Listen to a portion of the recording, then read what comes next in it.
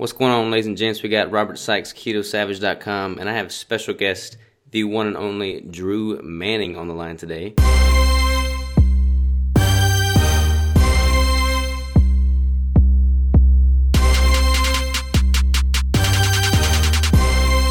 How are you, Drew? Good, Robert. Thank you so much for having me on, man. Absolutely, man. I've heard about you a while back. It's crazy. Before I even got into fitness, I remember seeing the Fit2Fat2Fit thing at some point. I don't remember where I was young, and Yeah. then I don't know. It's crazy. Small world. Yeah, that was back in 2011, man, which is crazy. That's how long ago it was. But yeah, I was that crazy trainer that got fat on purpose, gained 75 pounds in 6 months, and then luckily lost it in the next 6 months. And so that's kind of how I got started. That's probably like how like your name came to be. Were you doing anything before that originally? Not in the fitness industry. So I was actually working in the medical field full time at the time I was doing Fit2Fat2Fit. So that was my full time job. I did personal training part time on the side. And then I had the idea to do it, right? Mm-hmm. And then I kind of just ran with it while I was, doing this medical job. And so I actually stopped training clients as well during my Fit2Fat2Fit journey because it sounds stupid, but honestly, I felt like I'd be too tempted to be in the gym and I would want to work out, but I couldn't. I figured that would be too hard for me mentally. So I stopped taking on clients during that journey. Well, I mean, this is kind of, like I said, 2011, old news, but I'd love to just flesh that out just a little bit if you don't mind. Sure. Yeah, no, I don't mind at all. So you're in the medical field. What were you doing with that? It was called neuromonitoring. So basically, in a nutshell, I would monitor patients' nervous system while they were going under for back surgery or neck surgery. And so I could give live feedback to the doctor as he was working near around the spinal cord. The nerve roots are right there. And so I could tell him, if he was getting too close to a nerve root, which could cause damage to the patient, possibly paralyze them. So it was called neuromonitoring. No one's ever heard of it. I had never heard of it before I got into it, but it's a thing. And you were doing that and fitness was your passion, so you decided to start training on the side? Yeah, so basically what happened was I before the medical job, I was a financial analyst for Chrysler, but then I took a buyout package when they went bankrupt, and I moved to Utah with my ex-wife, and I couldn't find a job because of the economy. It was 2008, 2009. I couldn't find the job for a long time, so I'm like, okay, what am I passionate about? I've always been into health and fitness, so I'm like, I'm going to get certified as a trainer. So in 2009, I got certified through NASM. To start training clients because I knew that was something I was passionate about. And so that's where the fitness industry really started for me, even though I had, I wrestled and played football since I was a little kid. Mm-hmm. Just educating myself more so on the nutritional side is where I learned the most. And that's kind of where my fitness journey began, to be honest with you. And what made you, what was the switch in your mind when you decided, okay, I'm going to bring in fitness? And I'm going, what happened between that and the point where you started the Fit2Fat2Fit? Was there just, what can I do that's just crazy exotic and going to get people's attention? Or? I know it was because there was a disconnect between my clients and I. Because for me, fitness was easy. Like, you just eat healthy, you exercise, and you see the results. And for me, I had always been that way, and that's all I had ever knew. And so when I started training clients that were overweight, I'm like, why don't you just follow the meal plans I give you? You keep, drinking soda instead, or you keep missing the workouts. Like, why don't you just do kind of what I tell you to do? And they would be like, Drew, you don't understand how hard it is, for someone that's been overweight their whole life. And I'm like, you know what, you're right. And so I was just thinking of ideas like, how could I better relate? How could I impact the masses more? I knew I had to do something online. And this idea, it was like a lightning bolt moment, right? Where I was like, okay, I felt like I was being called to do this crazy journey. And so I did. I just kind of ran with it. I had no marketing strategy. I had no media connections, but was very fortunate to be able to be on all these TV shows because of all the media attention. But I didn't know any of that would happen. I didn't, have those kind of connections. So what were some kind of the specs? Like what was your starting weight and like body fat percentage, and like what did you get to? How'd you get there? Yeah, so it was 193, about 8.5% body fat when I started. Got up to 269, 32% body fat. At the end of my journey, which was insane. That was in 6 months, you said? In 6 months. And it was pure fat. There was no working out during this period, right? So it wasn't like I was bulking like a bodybuilder would do where they're still lifting heavy weights. For me, it was just, sedentary lifestyle, a lot of calories, like 5,000 calories a day, probably of like highly processed foods like cereal, Cinnamon Toast Crunch, sugary sodas, white bread, white pasta, SpaghettiOs, Hot Pockets, That's macaroni and crazy, man. cheese. What And was it like so to not train for 6 months, having trained your whole life? Like, that's got to be like the hardest mental switch ever. that was the hard part of this journey on the mental side. Like mentally, I was obsessed with working out, right? And so to go from that to not being able to work out, it was like that was my outlet, right? That was my stress reliever. So I had to turn to food for my stress reliever. And so it was such a hard mental shift for me, to be honest with you, because I freaked out when even when I was 20 pounds heavier, I'm like, oh my gosh, I'm so fat. And part of your identity is based on what your body looks like. So you grew up your whole life in shape. That's part of your identity, right? The six pack, the muscles, that kind of becomes a part of you. So once I lost that, I didn't know who I was. I would want to go up to strangers and say, hey, this really isn't me. I'm not really overweight. This is just an experiment. Here's my before picture. I promise this is what I used to look like. Like I wanted to tell strangers that. And so it really was a huge like mental shift for me. But it also helps me realize how much of transformation is mental and emotional, and that there is more to me than just what my body looks like. And so I'm glad I went through it, and I have no regrets. That's awesome, man. And then, like, were you documenting this? Like, were you doing YouTube or just pictures? Like, how'd you kind of document the whole process? Yeah, YouTube pictures on my website and on YouTube, which you can find, but also just through blogging, and then also vlogs as well on YouTube, just like my weekly weigh-ins. And once a week, I would do a weekly food challenge, which was like a man versus food type of scenario where I would go to the local stuff here in Utah and try and take on these challenges. And I failed miserably at many of them.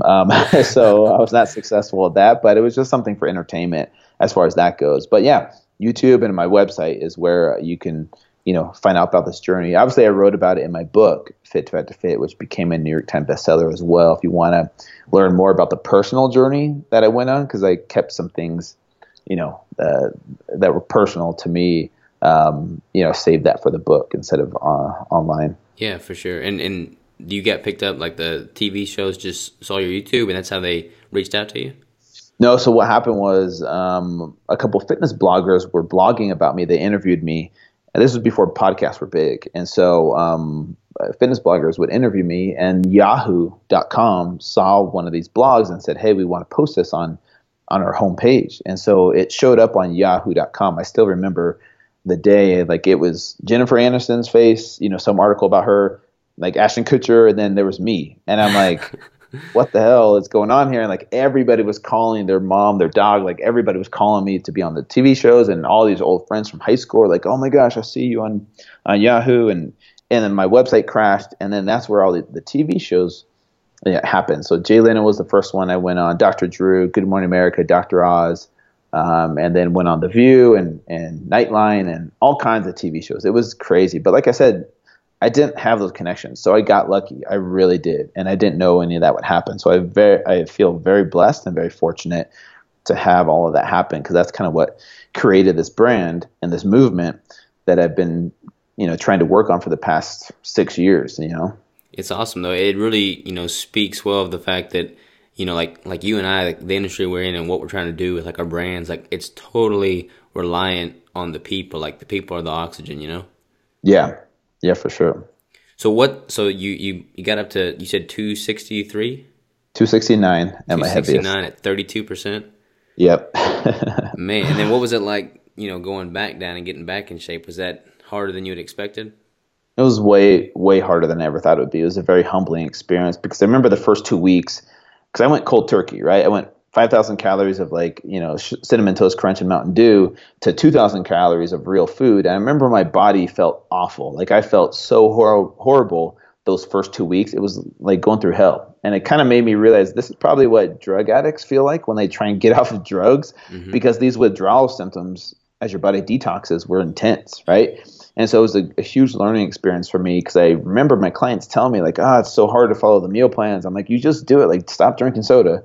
Just do the meal plans like I told you to. It's not that hard. And then going through this made me realize how much of an emotional connection to food, is so powerful, right? Because before I'm like, it's just a lack of willpower. It's not that hard. And then now me only living this way for 6 months. Imagine if I had eaten this food for 6 years or 6 decades, and I'm now just trying to change it, how much your body would fight back, right? So at first I didn't feel good like I thought I would.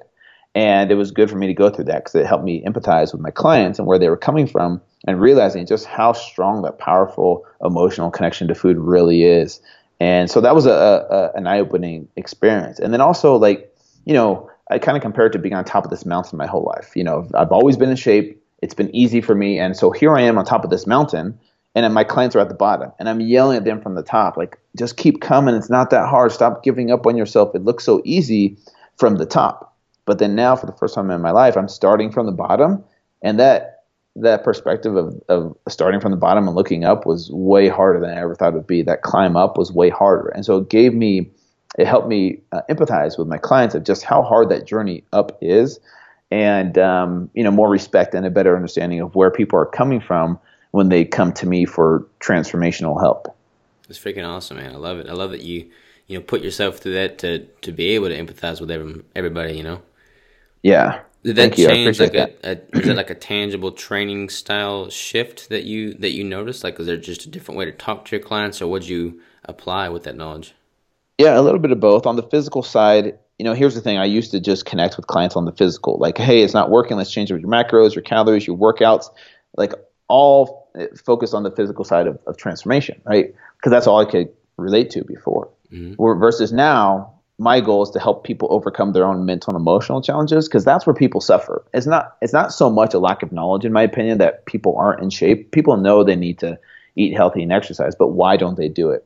It's usually some type of mental or emotional challenge that they haven't been able to overcome to stay consistent with living this healthy lifestyle. And so if I can help them overcome those mental and emotional challenges, that's how they make it a true lifestyle change. And so basically I shifted my focus of the majority of the time focusing on the physical. We would sit down and talk about the mental and emotional changes that needed to happen and how they could overcome those. So usually it had to do with something like adding them to a support system, whether it's like a Facebook community where they can receive support, they can get support and have all their questions answered in a safe place where they don't feel judged. Weight Watchers was probably one of the first companies to do that originally, where they had like weigh-ins and people could come and talk to each other, and you feel like you're part of this community, kind of like AA, mm-hmm. Alcoholics Anonymous, where they would come in and share their stories, and it was a safe place, right? Same thing with people trying to transform their physical bodies. I feel like they need these types of support systems, these support groups. So, we live all over the place now. We're connected on social media. So I think social media provides that platform. So that's what I would kind of help coach people on. And then on the physical side, as far as tangible things that I changed, I did back off on how intense I was initially, because I'm like, this workout isn't that hard. Like, come on, you're just being weak. and now when I remember my first workout back, man, I was struggling to do push-ups on my knees. And that was really humbling for me to go through. And so I just realized that, look, it's not a race. There is no finish line. So why are we in such a hurry to get results like now? And so let's start out slow. Make sure we do this the right way so you're not going to get injured. So those were a few things that changed me because of this Fit2Fat2Fit journey. That's awesome, man. Like I said, it's just so cool. 'Cause I think empathy is one of a very strong trait that isn't talked about enough, because it's very difficult to put yourself in somebody else's shoes and truly relate with them. But I think that's such a strong character trait. Yeah, thank you. And honestly, at the end of the day, this world needs more empathy, and especially in the fitness industry, because being in the fitness industry, it's all about the physical. Like, what's the quickest way to lose the most amount of weight with the least amount of effort in the shortest amount of time? And like, okay, that's what like all we care about. But in reality, man, having empathy goes a long way. And one quote that sticks with me now is, nobody cares how much you know until they know how much you care. And so if you're a coach or a trainer and you're trying to influence people and get them to transform, like, remember that, right? It's cool to have all the knowledge in the world and know how to, tweak things for somebody. That's important too, but no one really cares about that if they don't really feel like you truly care about them as a human, as a person. And so I think that's very valuable. And so empathy, respect, and understanding goes a long way. And that's kind of what I'm trying to do, like with my TV show, which we can talk about in a second if you want. But these trainers have to do what I did. And my goal is to kind of change the fitness industry to be more empathetic and more respectful, so that's a safer place for people to come and really put forth the effort to not just transform their physical body, but mentally, emotionally, spiritually, even, because it's all tied together. Absolutely, man. It's all symbiotic in nature, and Yeah. everybody knows something. Like I always look at others, and I mean, there's literally something to be learned from every single person out there. So it would be naive of me to just assume that I couldn't benefit from opening up to somebody else and letting them in. Yeah, exactly. So, yeah, it's just interesting. It's a unique niche in the fitness industry, but like I said, I feel like it's creating this movement, especially with the TV show now and having these other trainers kind of see things from a different perspective. I think it's kind of powerful, to be honest with you. Absolutely. So what happened next, like in the timeline of Drew Manning? What was after the Fit to Fat to Fit? So basically, I wrote the book, and that became a New York Times bestseller, which then became a TV show through A&E. That's where we launched season 1, and then season 2 happened through Lifetime, which is owned by A&E. So basically, yeah, this whole thing took off, and the book deal happened, and then the TV show happened, and since then I've just been trying to run this business, online. I don't really train people one-on-one anymore, just because it got to the level where that was kind of taken away from the opportunity to impact the masses, right? So I feel like it's hard to have both, like impacting the masses, but also working with people one-on-one, because there's only so many hours in a day and so many people you can fit in, like a doctor seeing as many patients as he can. You know what I'm saying? Like you got to pick and choose, like, okay, well, which path are you going to go down? So I chose the path of trying to impact the masses, even though it's not customized and working one-on-one with clients. I felt like this was the right path for me. And so that's kind of where it's gone. And that's where I'm at today. I mean, I did transition over to keto. We can talk about that too. About 3 years ago, which is funny because I wonder, part of me, like a small part of me wonders, okay, could I do this journey, a keto version of it, and lose the weight quicker on keto? But I'm not sure if I'm that crazy to do it again. To do it again, yeah. So what made you say you've been keto about 2.5, 3 years now? Yeah. And what made you, was it just like the research that was coming out, or was there like a aha moment, or what happened there to cause you to switch? Yeah, so here I was, this self-experimenter, doing these experiments with my body, like Fit2Fat2Fit and a few other ones. And I remember listening to the Tim Ferriss podcast with Dr. Dominic D'Agostino talking about the research and the science behind the diet that I'd never heard of or realized that there was even scientific research being done on a diet, right? Especially for things like epilepsy and seizures and brain toxicity and PTSD and certain forms of cancer. And I was blown away. I'm like, wow, I had no idea there was all these therapeutic applications to this diet. So I'm like, okay, I'm going to try this out. I'm going to do, I experiment on my body. Let's do a 60-day experiment and let's see how it goes. And I remember I went in, hardcore, 100% consistent. And the biggest thing I noticed, honestly, like my body composition was about the same. I was already lean to begin with. And my performance in the gym was about the same. I was doing CrossFit, and there was an initial dip in performance, right, the first like week or two, but my performance was about the same. My strength didn't go down, and I went from eating 6 meals a day to 2 meals a day, feeling fantastic. My brain, my mental clarity, my cognitive function were like night and day. Versus before. And so that was the biggest aha moment for me. It was like, this is more so nutrition for your brain. Yes, you can use it for fat loss or weight loss, which is awesome if that's what your goal is. But for me, my brain performed so much better on running off of ketones, and I never experienced that before. And I didn't feel bogged down or a slave to food, having to eat 6-7 times a day and bring my meals with me. I could go all day, work all day efficiently without, the afternoon slump, after you have a big lunch. And I felt like I could get so much more work done. So my brain just felt so much more optimal. My body felt so much more optimal running off of ketones, which was a really cool feeling. Man, I feel like I've known you my whole life, because it's funny. I learned of the ketogenic diet through that same podcast, the Tim Ferriss and Dom D'Agostino. And then as soon as I listened to that, I got Jimmy Moore's Keto Clarity, and Yes. I read that. That was my first book, and then I just kind of jumped in full swing. And like you, I was in shape too. I was been a competitive bodybuilder. And it's like, shoot, my brain functions at such a higher level now. I would be a fool to go back, because then I'm going to be sacrificing, potential business opportunities I wouldn't gather before because I couldn't see it. My brain was just, I would stay keto just for that aspect of it. Yeah, I think that's actually really cool because I was just at the LA Fit Expo talking to a bunch of, physique competitors and even some bodybuilders. And yeah, like when they diet down, quote unquote, diet down the last week or two to get ripped and shredded, they all go keto or low carb, but they feel miserable because they've never ran off of ketones and their body hasn't, become keto adapted yet. And so I'm like, man, if a physique competitor could feel what it's like to run off of ketones, especially during the last couple weeks, like how much better they would feel. They wouldn't have to be miserable as they, get stage ready, if you will. And how, that's where I see this diet being super beneficial for people that step on stage, and just because they're so much happier and their brain is performing at an optimal level instead of feeling sluggish and just miserable, right? Yeah, absolutely. I mean, that's like these past two shows that I did this year were all with keto, and I didn't really know what I was doing. I just kind of was trying it, and I had the same effect. Like I didn't have to cut my water like they did. I didn't have to feel terrible. Like as I was getting leaner and as my calories were getting lower, my ketones were actually increasing. So I kept feeling better and better, whereas they just started walking around like zombies. And Yeah. it's just weird. But there's of all the niches in the health and nutrition industry, it seems like bodybuilders and physique athletes kind of turn their head away from keto the fastest, mostly probably because they're also devout carb supporters and they assume you have to have 300 grams of protein to be able to build muscle. Yeah, it's still slowly, like it's not there yet. There was like no keto companies at the LA Fit Expo that I could see. It was all just protein, protein, protein, healthy carbs, and that's basically all it was. And that's just changing that mentality of like, hey, can you build muscle on a ketogenic diet? Actually, you can.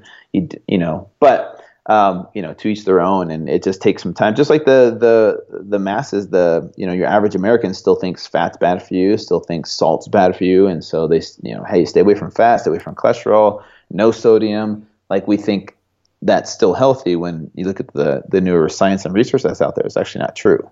Yeah, I agree. It's crazy because like it's such a buzz right now in the industry, like in the keto group and community, that I feel like, oh shoot, it's come and gone. I've lost. But then I like step back and look at the big picture, and it's like, no, we're all on the cutting edge right now. Like we're way ahead of the game. It's true, man. And it's exciting, man. And that's what I think, like the ketogenic diet is so different than just like your average diet, because most people think of diet equals weight loss. All the therapeutic applications and the research that's going into the diet that can help out so many people and so many diseases, that's what excites me, to be honest with you, because I think that's what's going to change people's lives in the future. Is just if we can change our perception of fat, for example, and it's an uphill battle because there's all kinds of like companies and food companies that don't want you to believe that. But anyways, it's going to be an uphill battle, but I think it's really exciting, especially as give it maybe 10 years or 20 years, and man, maybe the next generation will grow up thinking the food pyramid, they'll be like, that was the stupidest thing ever. Yeah. I mean, and like you said about the medical implications, you look at this as a potential way to, lengthen somebody's lifespan, or at least give them better quality of life there, towards the end. It's like, that's powerful stuff, man. You can't get that anywhere else. Yeah, it's very true, man. That's why it's exciting times, and it's really cool to work with like the researchers, like Dr. Dominic D'Agostino and a few other doctors that are out there actually doing the science, the clinical studies, versus if you've never heard about the scientific research that's being done, it's just kind of hearsay, if you will. Like no one takes it like it's a credible source, but there actually are credible sources out there. And it's becoming more mainstream. You have people like Tim Ferriss and Joe Rogan talking about this, and you have athletes and CEOs and entrepreneurs and celebrities doing the ketogenic diet. So I feel like if you can, get it out there to the masses, more and more people are going to become aware of it and not just see it for weight loss and fat loss, but these other applications which can save lives. Absolutely. It's definitely a grassroots movement, but it's growing like a wildfire. Yeah. So what what is your primary goal now? That's a great question, man. There's so much going on this year. So basically what happened ever since I went keto, let me kind of just catch you up to speed on that. I went on the Dr. Oz show. It's kind of a funny story. Dr. Dominic D'Agostino, I was talking to him and he was getting married and he was going to be on his honeymoon for the Dr. Oz segment. And so he actually recommended me to them to go on the show for him because he couldn't make it. And so they're like, oh yeah, we've had Drew on before. Let's get him on. And so ever since I was on the Dr. Oz show, like that kind of exposure is huge. People were like, okay, well, where's your program? Like, I want to learn about keto. And so I'm like, okay, well, the demand was already there before I even had anything in place. And so then I created like a 60-day program, which just, became so popular just because of how popular the ketogenic diet was. And so, I've been selling, I've sold over 100,000 programs or downloads to the ebook of just that one program. And so, my online business is definitely taken off, but it's led me down different paths. And, I can't really talk about specifically what I have coming up in 2018 yet. So just kind of follow me on social media and I will keep you posted. But there's some big things happening, especially in the keto industry, right? So just trying to push this movement forward. Yeah, no, it's exciting times, man. And like I said, I'm business is just much my passion as fitness and nutrition. So it's cool to be able to talk to somebody that's killing it in that game too. Yeah, and it's something that I've had to learn. Like, if we want to talk business for a second, I had no idea when Fit2Fat2Fit took off how to create a business around this, right? Like I didn't have marketing strategies in place. I didn't have connections I had people kind of throwing themselves at me like, hey, I can do this for you, I can do that for you. But and I made some mistakes in the past, kind of just trusting whoever had a good idea.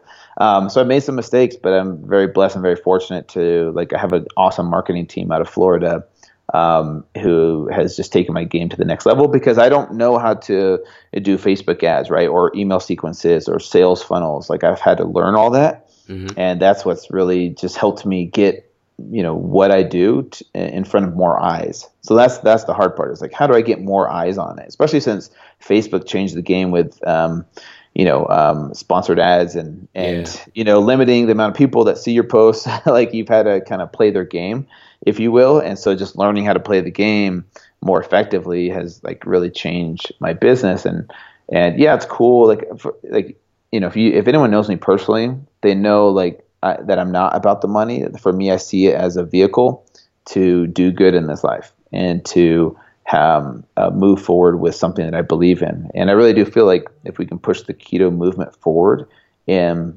the masses, to me, that's going to save a lot of people's lives. And that's kind of what I'm passionate about. I agree, man. I think, just simply being genuine and helping people, there's no greater feeling than that. And it sounds, cliche, but it's true, man. The coolest thing that I've done with myself so far is just been able to reach more people, to help more people. And the same is true with you. I'm sure, at the end of the day, the money, it pays the bills, it makes you, put food on the table. But at the end of the day, that's not what you're smiling about as you go to sleep at night. Exactly. Yeah. And so, some people, they think that's the goal is oh, I just want to make a ton of money. That's not what brings you ultimate fulfillment. I love, Tony Robbins' quote. He says, success without fulfillment is the ultimate failure. So you could have all the money in the world, have all the fame, have all the glory. If you're not fulfilled with what you do, that's the ultimate failure. And the example he uses is someone like Robin Williams, who unfortunately took his own life. And here, this was the super successful man that accomplished all his goals in his life, but was miserable on the inside. Yeah. And so that's what even in the fitness industry, I try and tell people, just because, I know your goal is to look good and lose weight, but why? What's your why behind it? And if it's just because you want to look good, or if it's a vanity thing, I think that can be good for a season. But ultimately, you have to have a stronger why behind it, otherwise you get burnt out. And you realize that, okay, that didn't bring me fulfillment. And there's a lot of people, you probably see this, in the physique world, that they just still don't think they're good enough, right? They have these perfect bodies, but they're like, man, I'm not good enough. And they're hard on themselves, which can be good, but can also be bad for some people. And so anyways, I'm not sure where I was going with that. Oh, success without fulfillment is the ultimate failure. So find what brings you fulfillment in your life. And, it might not be what you think it is. It might not be having a six pack, it might be something else that might be part of your journey. Does that make sense? Yeah, absolutely. Cool. How old are you, Drew? Don't mind me asking. 37. 37. All right. I got a question for man. You. Sure. What would you tell your 25-year-old self as it relates to fitness and nutrition? And then a follow-up question is, what would you tell your 25-year-old self as it relates to business and kind of career endeavors? Whew. Okay, let me think about that one because on the physical fitness side, what would I tell myself? I would tell myself about keto Good answer. because that's kind of when I started, coming into like the personal training world, I guess. And so, but keto wasn't a big thing. Like I was kind of underground. It wasn't mainstream. So I kind of wish I knew a little bit more about that, to be honest with you. But also, let me see. Oh, I'd probably tell myself like, at least from where I'm at now, aesthetics are cool, but let's also focus on health and longevity because I see a lot of people that sacrifice their health to look a certain way. And so back then, when I used to think I was healthy, I looked good on the outside, but that does not equate to real health, right? So just because you're skinny or just because you have low body fat percentage doesn't mean that you're in tip top physical condition. There's a lot of other factors that go into it. So for me, I guess I would just be telling myself, hey, focus on the process and kind of let the results fall where they may as far as physical fitness goes. As far as business and just life in general, one is I would tell myself, don't take things so personally.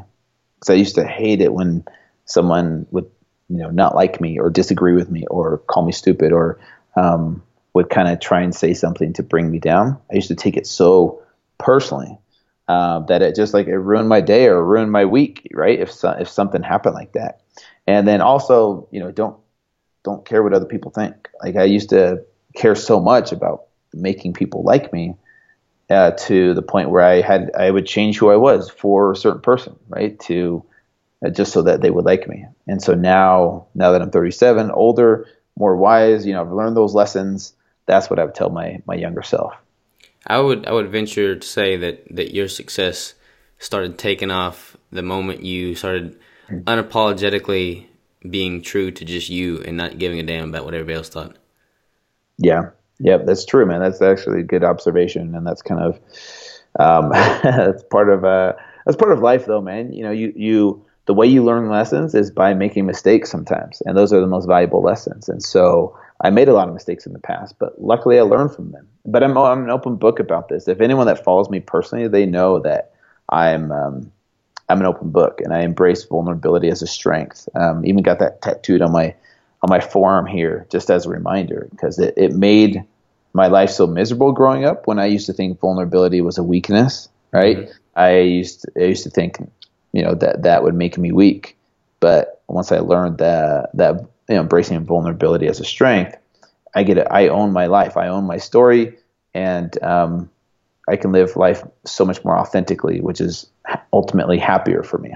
Absolutely. I've been reading a bunch of like Stoic books. Like I love Stoicism, and one of the recurring themes is like if you're wanting to progress or change your life or kind of go to that next level, you're gonna have to do something hard. Like you can't make substantial progress if you're living a comfortable life, so to speak. Yep. And when you go to that next level and you're putting yourself out there, I mean, failure is inevitable. But I mean, this is also so cliche. But I mean, when you're failing, you can almost smile. Like I've learned to just smile whenever I'm failing because it knows that I'm pushing myself hard enough to learn something new, which is going to be another tool that I can use, going forward. Yeah, I tell people all the time, if you could change the perspective of life happening for you instead of life happening to you, you'll be able to look at things and be like, okay, what's the lesson I need to learn here? Instead of like blaming God or blaming other people, like, why did this happen to me? This is your fault. This is your fault. That's someone that looks at life happening to them rather than life happening for them. And it took me a long time to learn this. Don't get me wrong. It's not like, oh yeah, I'll just change my perspective. It takes time. But if you can ultimately learn that, you'll look at life through a different lens, and life will be so much more meaningful to you. I agree, man. I mean, I don't know. I could sit here and talk about Stoicism with you all day long too, because you sound like, I mean, same principle as Stoicism and what you're saying. I mean, when you look at your life and I mean, if you can like accept total and full responsibility for your life, whether for the good or for the bad, it takes the blinders off, and it's like, okay, no matter what happens, it's my fault, whether good or bad. So there's no excuses to be made. Yep. Amen, man. That's true. I love it. So tell me about the TV show. Yeah, so season 2 literally just aired on January 8th, 2018 on Lifetime. This season there was 5 trainers, and this time their client was either a very close family friend or a relative. And so it made it a lot more interesting because you actually know the client really well, sometimes too well. And Mm-hmm. so it made for a lot more drama, to be honest with you, which was good because, those kinds of things either make or break your relationship. So like one was a spouse, like a husband wife couple that I think everyone thought they were going to get divorced at some point, but they came out stronger. And then two sisters that just, man, they went at it in the episodes. Like it was crazy to see how much like all these underlying things from their childhood came out in certain moments where it got heated. But at the end of the day, it made the relationship so much stronger, and they can see each other from a different lens, having gone through this experience. So basically, in a nutshell, what we do is we take trainers from across the country and we put them through what I did, right? So I coach them through the fit to fat weight gaining process, and they have to do it for 4 months, right? So they can't exercise. They have to eat all these foods that their client eats, and then after the 4 months, they team up with their client, and then they lose the weight together as a team. And the whole goal is to get these trainers to be more empathetic, have more respect, and a better understanding for their clients. And so you see these trainers go through not just this physical journey, but this mental and emotional journey, because they learn really quickly that this becomes way more emotional than physical. Even one of the trainers on the show, Eric, who's like a numbers guy, right? He does his macros and calories, and he has everything down to a T. And I remember him before he started his weight gaining journey. He's like, "Yeah, man, all I have to do is hit this many macros, this many calories, like as far as proteins, fats, carbs. Boom, boom, boom. I'll gain this much each week." And you see him like struggle staying consistent with that because it's become so much more of an emotional journey for him.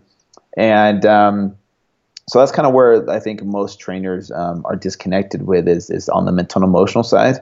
And that's why I think this journey, this TV show is very valuable for people in the industry, because they can connect with their clients so much more. And then you also see their clients respect them so much more, having done this for them, Yeah, So absolutely. that's kind of the idea in a nutshell. And so season 1's available on demand. You can find anywhere online pretty much.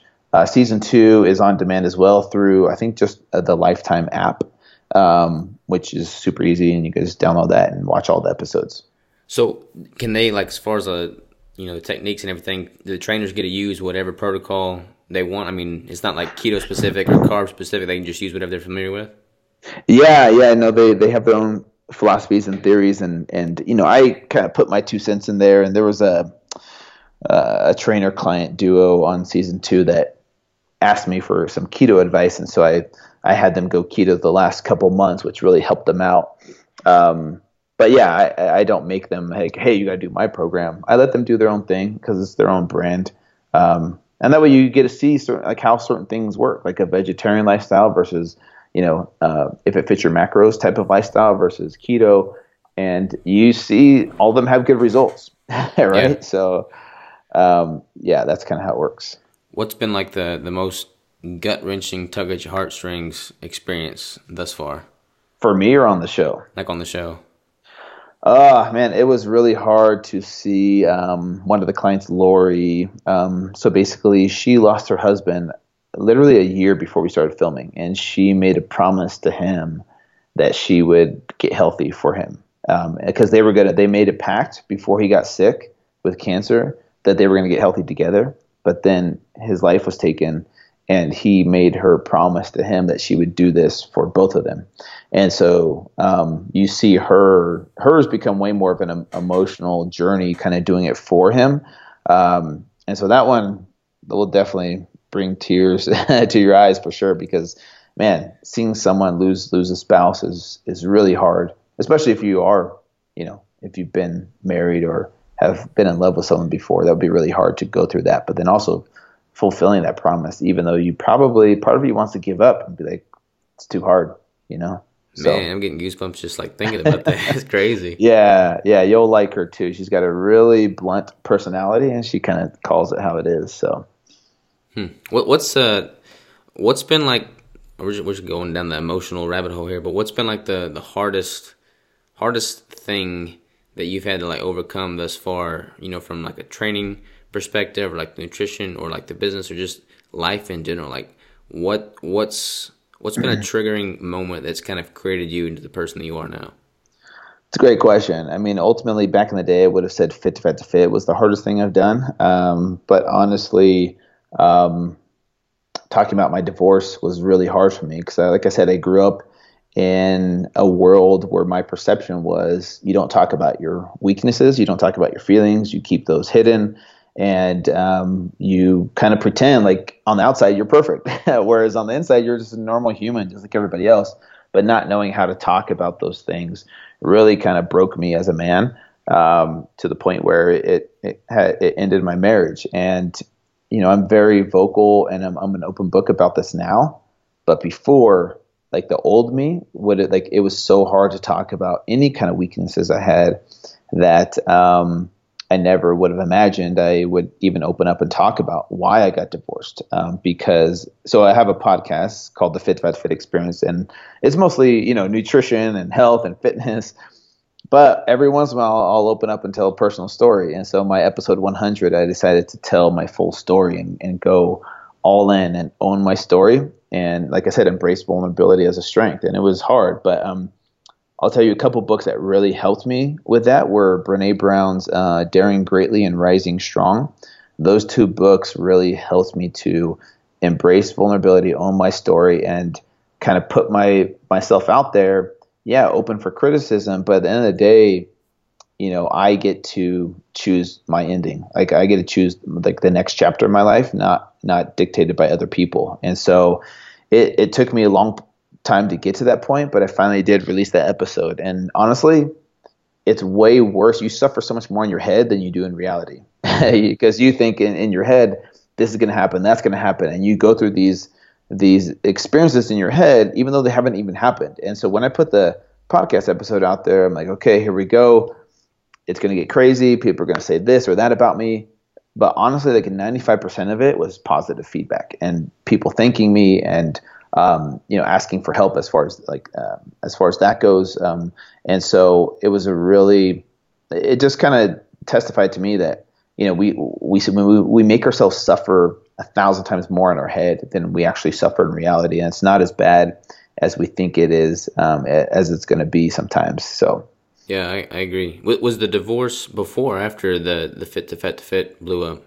It was afterwards, but we were going through our stuff during the journey. So we had to pretend like everything was all right. We would go on Dr. Oz, we would go on Jay Leno and be like, oh yeah, we're this happily married couple. But then we go home once ourselves and we are struggling, both of us, like because we were going through counseling and all these things were happening during that time. And it was a really, really hard thing because we had to look, happy and pretty for the camera. It's got to be scary, man, because like you feel like your empire that you're building and work so hard for, but that point's kind of like just about to fall down if the public finds out, Yeah, exactly. And that's why, going like putting in the work, reading these books, meditating, seeing a life coach to help me get to the point where I'm like, okay, I'm ready to talk about this, and whatever happens, but I'm ready for that. It took a while to get there, but so like I said, those things that like the books and the life coaching, meditation really helped me with that transition.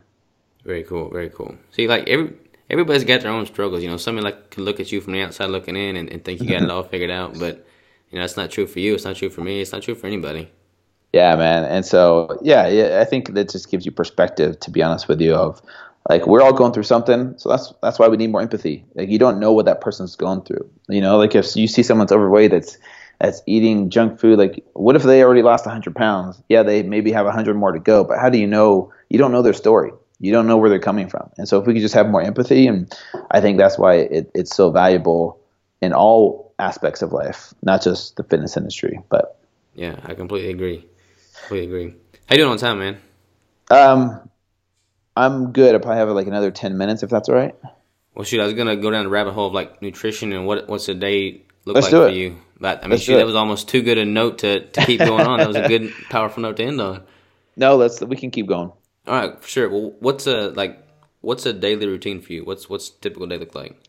Yeah, so when it depends. Like when I'm strict keto, which I'm not strict keto all the time, just so everybody is clear on that. I'm not 100% keto. I'm probably about like 90% keto, but every once in a while, I have two daughters, and I don't make them eat keto.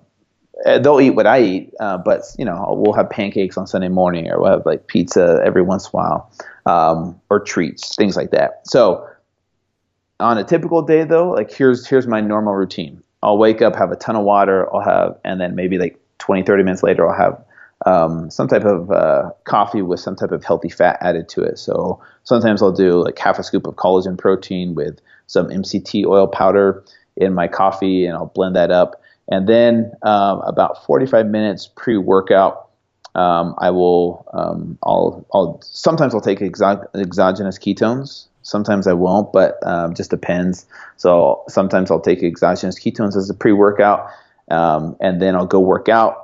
Then I'll shower, and then I probably won't eat until around noon or 1. And at first, like, don't get me wrong, it took me a while to get used to that, but because you got to have that protein right after you work out, otherwise you lose your gains. And it's just so funny. But now I'm like, okay, I can go hours after working out and not sacrificing my muscle or my gains. And so I could, I'll eat around 12 or 1. Actually, let's see, it's almost 2 o'clock here in Utah. I haven't eaten yet today, other than like my bulletproof coffee in the morning. So I'll have some type of meal, whether it's like a couple of grass-fed burgers, a ton of like sauteed spinach and kale with like Brussels sprouts, and then I'll do a couple things of eggs, and every once in a while I'll do dairy, like cheese or goat cheese. Sometimes I'll add that to my eggs, and that's like my lunch. And then I'm good till dinner time, and then dinner. It depends. Chicken sausage is really easy. Like that's one of the easiest things for me to make. I'll do like chicken sausage, cut up, spread over like sometimes I'll make a keto man salad. And so what that is basically I cut up a bunch of leafy greens, add maybe like half a cup of olive oil, and then I'll add in, cashews or macadamia nuts. I'll add in avocado. I'll add in like, maybe some cauliflower as well, and then maybe even some almonds or something like that. And then I'll do the chicken sausage cut up in there, and I'll add some sea salt and cayenne pepper. And it's a huge salad. It takes me like a good 30 minutes to eat, and that's like my dinner. It's a lot of volume. Yeah, exactly. Every once in a while. That's not every day, but that's just like a typical day of kind of what I do, to be honest with you. And like I said, my brain feels optimal. My digestion's a lot better. And I can maintain my muscle mass. Now, if I want to put on muscle mass, which I haven't been really done, I've just maintained for a long time now, I would definitely have to eat a lot more than that, for sure. But that's kind of what I'm doing to maintain. I know you're probably not tracking macros now, but what's you have like a general idea of what you're taking in? Yeah, I used to be 70-25-5 when I first started. 70% fat, 25% protein, 5% carbs. Now I would say I'm closer to 60% fat, maybe 35% protein and 5% carbs. Sometimes I'll bump up and do 10% carbs. I'll add in some white potatoes or sweet potatoes every once in a while, and maybe some fruit as well, like berries or even like a banana every once in a while. So that's kind of, if I had to guess, that's probably where I'm at. I've tracked my macros for a long time, especially when I first started with keto. But unless I have a specific goal, like, okay, I'm trying to lean down or I'm trying to, look good for this, I'll track my macros. But if I'm just living day to day and just kind of working on business stuff, I don't really get into that, unless I really want to. So, have you played around at all with like the carnivore style keto? It's pretty hot right now. I have not, other than unintentionally, like where like I have 0 vegetables and it's just all meat, right? I've done that like a couple days, just unintentionally, because sometimes I'll have these. Have you heard of Keto Fridge? This company? Yeah, just the other day actually, I've heard about it for the first time. I haven't tried them though. So good. Like probably one of the best, pre-made keto meal companies out there, like meal prep companies. I love their stuff, and so sometimes I'll just unintentionally they have like a bunch of meat and cheese. I don't know if you can do cheese on the carnivore thing or if it's just. I don't know. I've heard different rules. Some people say cheese. Some people say no cheese. I don't know. Yeah, so like there's dairy in their products and cheese, and so sometimes I'll just eat that all day. But they do have vegetables every once in a while in some of their meals. But the meals are good, and so yeah, unintentionally. But I've never gone like full carnivore for a long period of time. Gotcha. Yeah, there's so many different variations of the diet now. I mean, it's all keto, but I mean, it's cool to be able to just tweak things and see how your body responds because everybody's different, Yeah, and that's what I tell people. Like, if you're going to go keto, go strict for the first 30 or 60 days. in maybe 90 days, get keto adapted. And then from there, do some blood testing, see what feels optimal to you and what your goals are, right? If you're a sedentary person and your goal is not to get a six pack and have a ton of muscle, that's going to look different than someone that's, trying to put on lean muscle mass, or if someone's trying to train for a marathon or a triathlon, it's going to be different for all of us, and we all respond differently. So the key is to find out what's optimal for you, and to do that, you do have to do some testing, some measuring, to see what works for you. Because if you're just like, okay, here's the percentage that I do, and magic should happen, you got to do some tweaking, you got to do some experimenting on your body. Absolutely, 100% agree. Yeah. 100%. Well, hey man, I know you got a bunch of stuff going on today. I don't want to take much time, but where can people go to find out more about you? Yeah, so it's really easy. Just Fit2Fat2Fit is all my social media handles, my website, my book, my podcast. The TV show is Fit2Fat2Fit, right? So it's a different brand, but same name. But yeah, all my stuff is Fit2Fat2Fit, Facebook, Twitter, Instagram. Very active on all those, so feel free to reach out to me, and I'll do the best I can at responding. But stay tuned for a lot of cool announcements coming in 2018. Awesome. And I'll link to all those in the show notes. Thanks, man. It'll be good, man. I genuinely appreciate your time, Drew. It's been a pleasure. Thanks, Robert. Appreciate it. Take care, buddy.